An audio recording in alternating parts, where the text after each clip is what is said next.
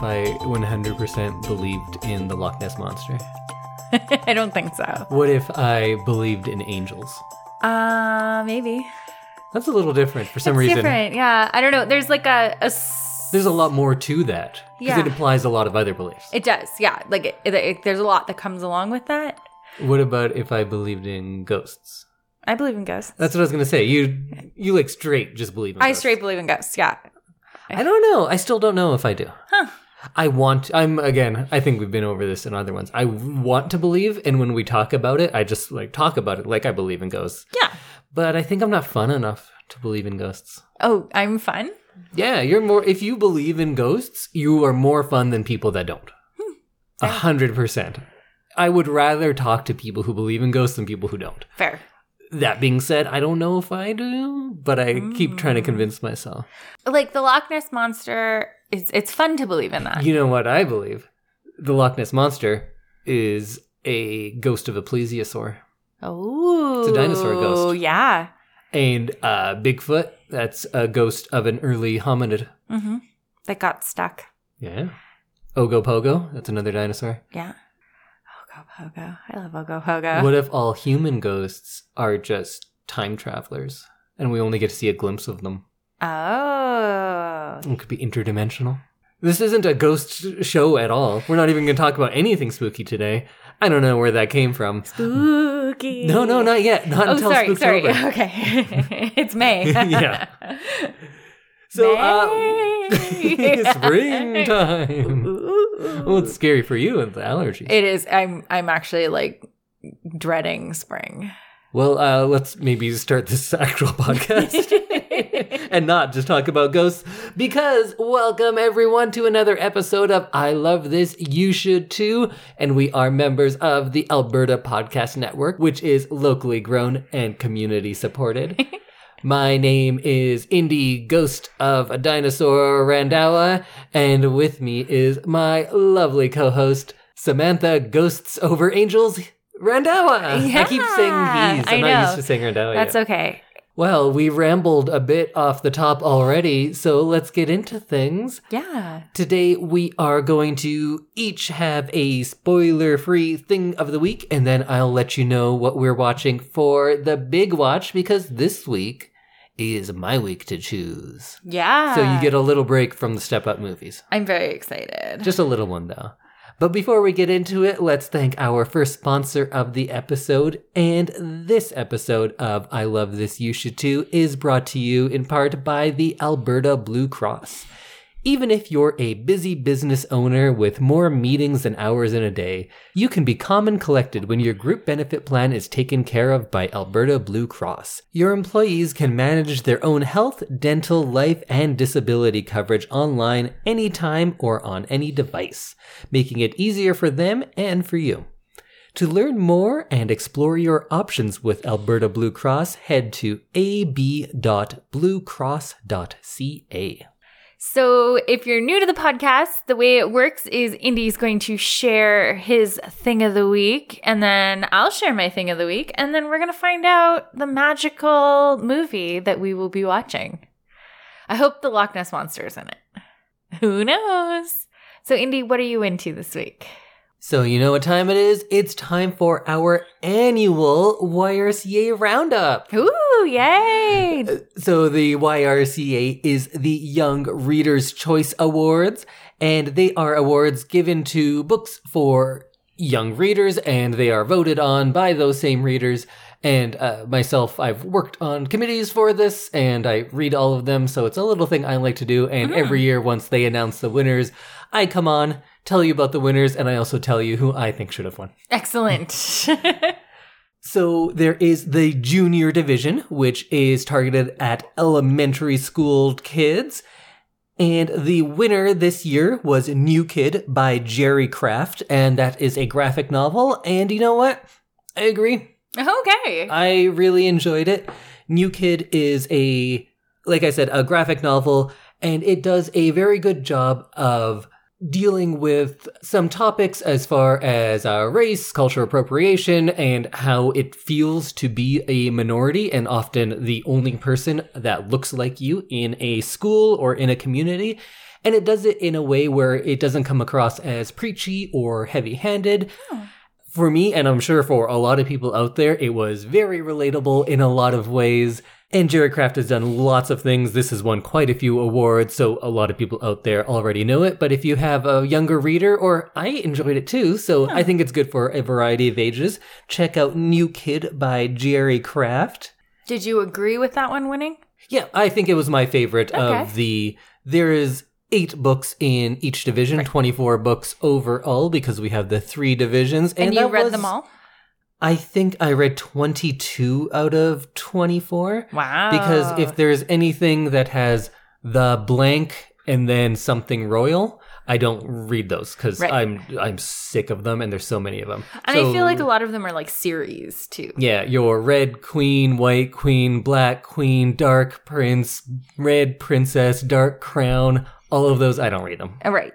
So in the intermediate division, the winner was The Bridge Home by Padma Venkatraman. And you know what? I think I agree as well. Really? It was very good. It's a story of this group of children and kind of a found family on the streets of, I kind of forget where it is now. Is it Mumbai? It's in India, either way. I absolutely forget which city it's in. The streets of India. Yeah.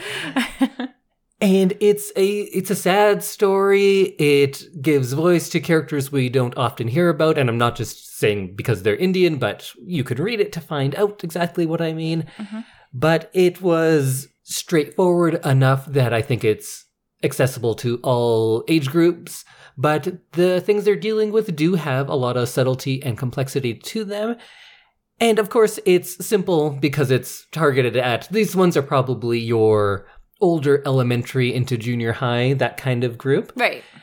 And I really enjoyed this one. Of course, I would love to see a successful Indian story that doesn't have poor children living on the streets, because every movie or book about India that is successful in the West is about that, or it's about a white woman who goes there to find herself. Those are the 2 things that we over here will read about. Yeah. The rest are like, no, we don't care about your actual stories. We just like this. Right. And this does fall into that, but you know what? It's a good story. It's well written, and I enjoyed that one. So what's it called again?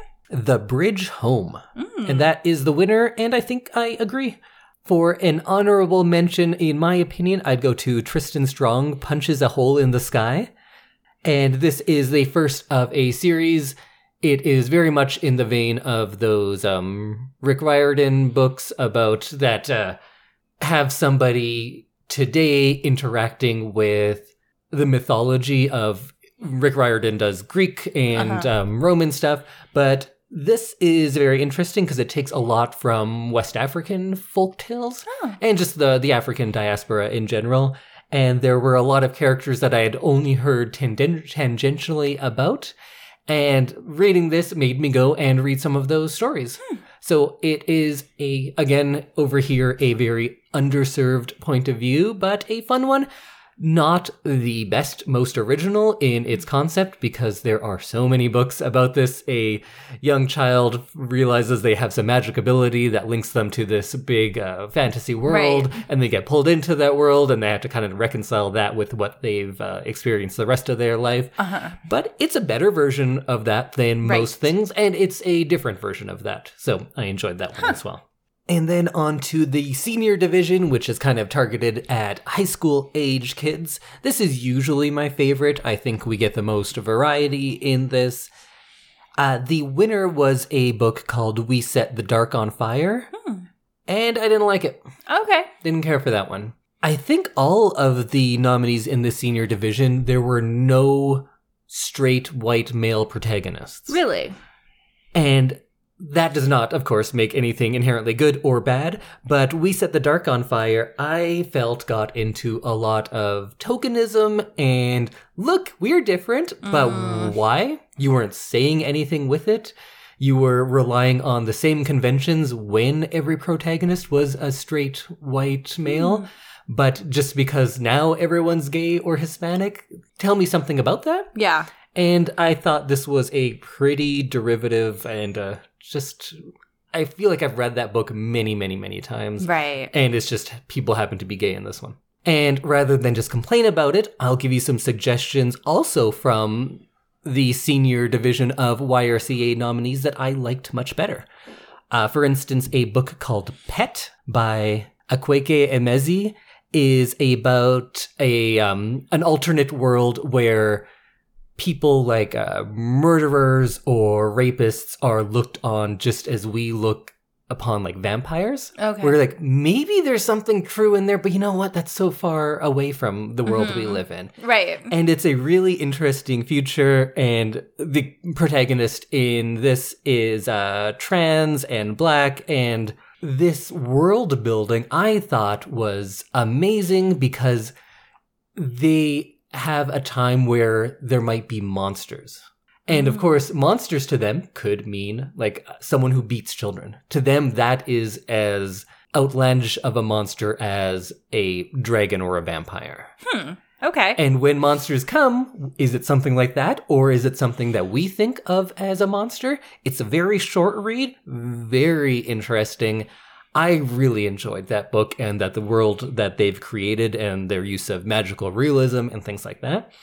Then there is With the Fire on High by Elizabeth Acevedo, and everything that I've read of hers has been very good. I'm not going to get too much into this one. I'll just say it's a good book. Okay. Check it out. Also, Patron Saints of Nothing by Randy Rebay is about a Filipino-American who goes back to the Philippines, and it's kind of dealing with their president, Duterte, and a lot of the terrible things he's doing. Right. Or some people say terrible. I kind of say terrible. Some people say, like, no, he's cleaning up the country. But it's dealing with that, and it also deals with some really interesting identity things, because for a lot of first-generation or second-generation immigrants, you feel like you're not belonging to either world. If you're in the US or Canada, you're always a minority. But if you go back to where you're technically from in a lot of ways, you're not of that world either. And the main character there is balancing those, which I thought was really interesting and, again, relatable.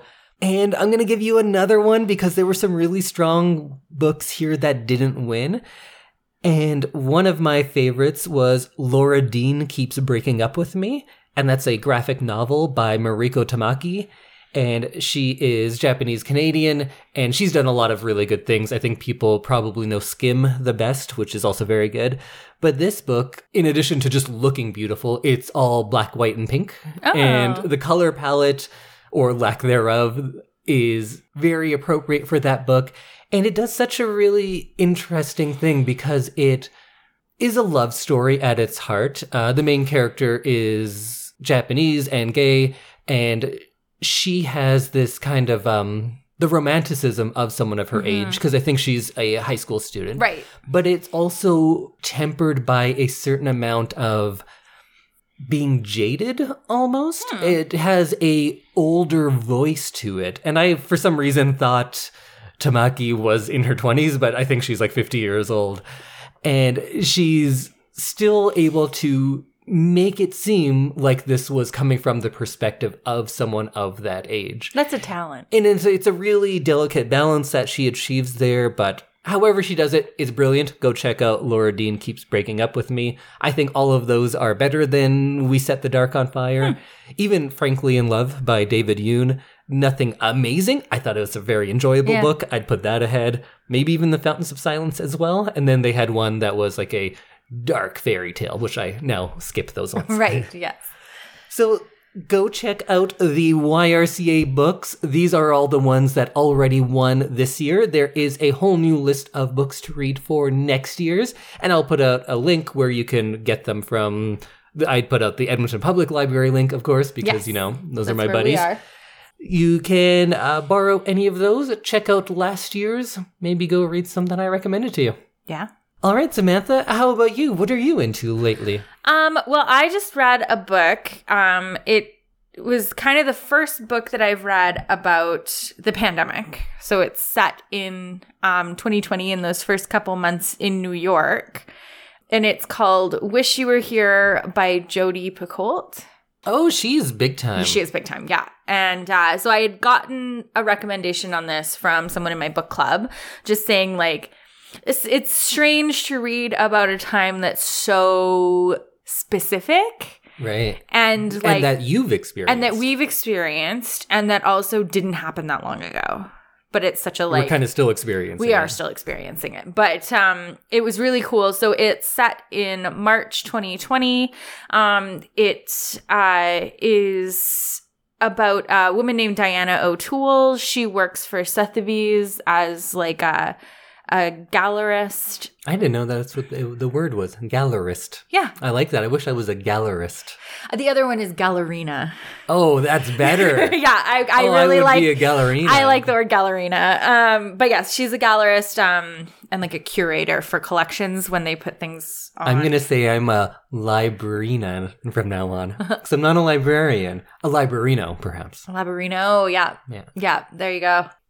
So she is dating a surgical resident named Finn, and they go from just kind of a normal everyday life of him being a resident and working a lot in the hospital and her kind of working her dream job that she wanted. She went to school for this. She got the internship at Sotheby's and has been working there ever since and is working with the dream boss. And she was very kind of happy in her life. She wanted them to be married by the time she was 30, to be done having kids by the time she was 35, and then move out to the suburbs and hopefully get her boss's job when her boss retires. So she has like a path. And then all of a sudden the pandemic starts and she is supposed to be leaving on a vacation, the first vacation in years because her boyfriend was in med school. And they were going to be going to the Galapagos.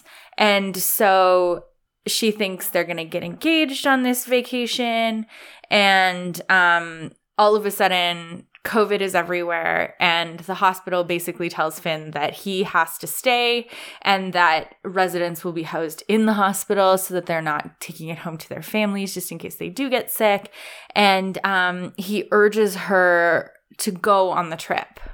And he says he'll join her when he can. Because, of course, back then it was, it'll be over in 2 weeks. Right. So he said, yeah, no, I think this week and a half is going to be really hard. And then the virus will have cleared up. So, like, I'll try and fly out and meet you.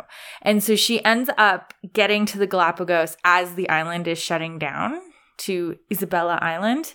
And she has to live among the locals. And so the story is kind of her learning to kind of be by herself and to live independently. Then there's a fun twist and it ends in a completely different direction than I thought it was going to end. So yeah, it's called Wish You Were Here by Jodi Picoult. So you tend to like books and movies for a sense of escapism more than I do. I like to tackle things. You like to escape things. I like to escape. And both just as valid. How did you find reading this? Because this seems like the opposite of escapism to me. So the thing was that Isabella Island had 0 cases. So it's literally escapist reading. It is literally escaped the pandemic, and she gets the odd email from her boyfriend, but there's very little like cell service or internet on the island. So she kind of ends up living this really kind of simple life of a local when all their tourism is shut down and everything. It's really just kind of about living and enjoying your surroundings. She's literally in paradise. There's like a turtle sanctuary and sea lions and penguins and like it's really kind of almost idyllic. So this book is more pandemic adjacent than tackling pandemic issues head on?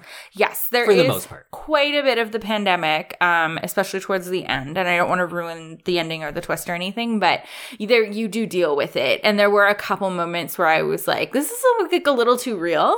Mm-hmm. And you feel kind of some of those emotions that you felt in like the early days when you had no idea what was going on and you were scared to go to work and you were scared to leave the house and you are scared of any like symptoms or anything.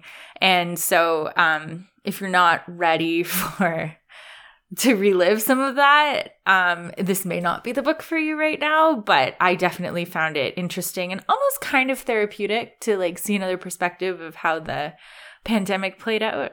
So you'd say this is more relatable and identifiable in its context as far as COVID goes, and rather than reliving and experiencing the trauma over again. Okay, so it's like kind of a balance between. Yeah, I could see that if you're not ready to like relive any of that stuff, or if it was really traumatic for you, you might not want to read this book. But it's definitely found it kind of interesting and retrospective.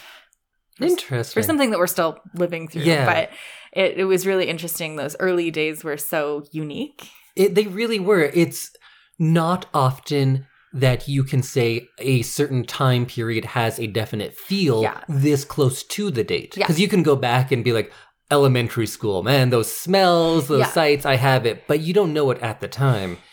This, right when it was happening, you're like, this is a feel. I will always remember this. And they talk about like baking bread and sourdough starter and like Tiger King and like all these. Back when we were all in it together. Yeah, all of these things that happened like one right after another, and kind of she got the timeline of everything really like down. So she was probably writing it when it was happening. Like she actually wrote this last year. Okay, so it was kind of after, but I mean, social media kind of like archived everything. So I'm sure it was very easy for her to build that pandemic timeline. Yeah. But it was really cool because I was like able to think of like, when we all had sourdough starters, like that was the thing that we were doing, or like when we were all baking a bunch of breads. And I remember being on a work meeting that I just kind of needed to listen to. And I was literally baking a loaf of bread while I was doing that. Right. And so, it was kind of neat to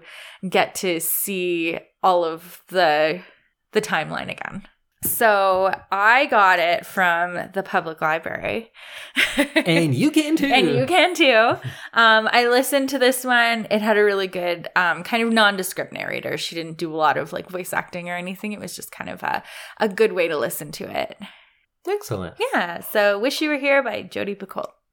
So our second sponsor of the podcast is the Edmonton Community Foundation. The foundation acts as a bridge between donors and charities to create a strong, vibrant community for generations to come.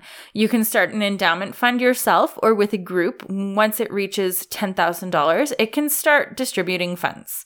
Vital Signs is an annual checkup conducted by the Edmonton Community Foundation in partnership with the Edmonton Social Planning Council to measure how the community is doing. This year's focus is on making ends meet in Edmonton. You can learn more at ecfoundation.org. So, Indy, it's time to find out what we're going to be watching for next week. I'm excited. All right, I'm going to give you a little choice here. Okay. There's been a few times where I just put DVDs behind my back and you have to pick a hand. It's true. So is this like a choose your own adventure kind of thing? Well, here's a movie for you. I'm just going to tell you about it. Okay. 1999. Uh-huh. Big budget. Starring some people you might know. Jennifer Aniston. Oh. Vin Diesel. Oh. Harry Connick Jr. Huh.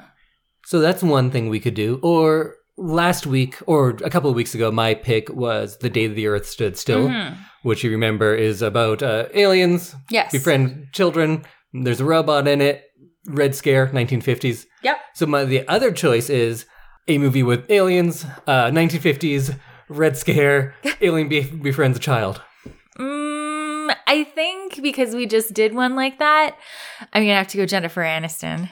I know I can do my infomercial voice. Okay. What if I told you you could have both? Oh. Same movie, because next week we are going to be watching and discussing the 1999 animated, I'm going to say classic, The Iron Giant. Ooh, I don't know what that is. Have you ever heard of this movie? No. A lot of people haven't. Criminally large amount of people haven't, because this was a big budget animated movie that bombed. It did not do well, and I think it's very good. Yeah. Interesting. So I think a part of it is that it came out in 1999, which was probably the greatest year in American cinema ever. Okay. You had things like, this will be a weird list because it's things that I can think of. Uh-huh. Eyes Wide Shut, Office Space, American Beauty, Green Mile, The Matrix, The Sixth Sense, Cider House Rules, Angela's Ashes, Titus. Remember that version of Titus? I really like that one.